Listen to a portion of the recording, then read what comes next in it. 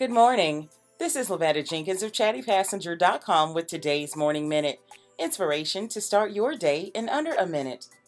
Today's positive thought says, growth is uncomfortable because you've never been here before.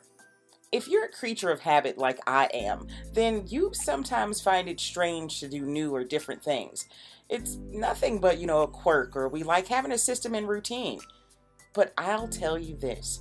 When you're growing and stretching out and enlarging your territories, you're going to have to do things that feel uncomfortable, things you haven't done before, things that are quite outside of your comfort zone.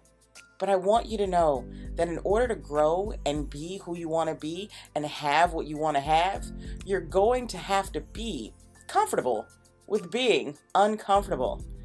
Go places alone. Speak up for yourself. Use your big voice. And always remember, you're taking these steps, although uncomfortable, to be who you really want to be. That's the only way to live. This has been Lavetta Jenkins of ChattyPassenger.com with today's Morning Minute. I'll see you tomorrow.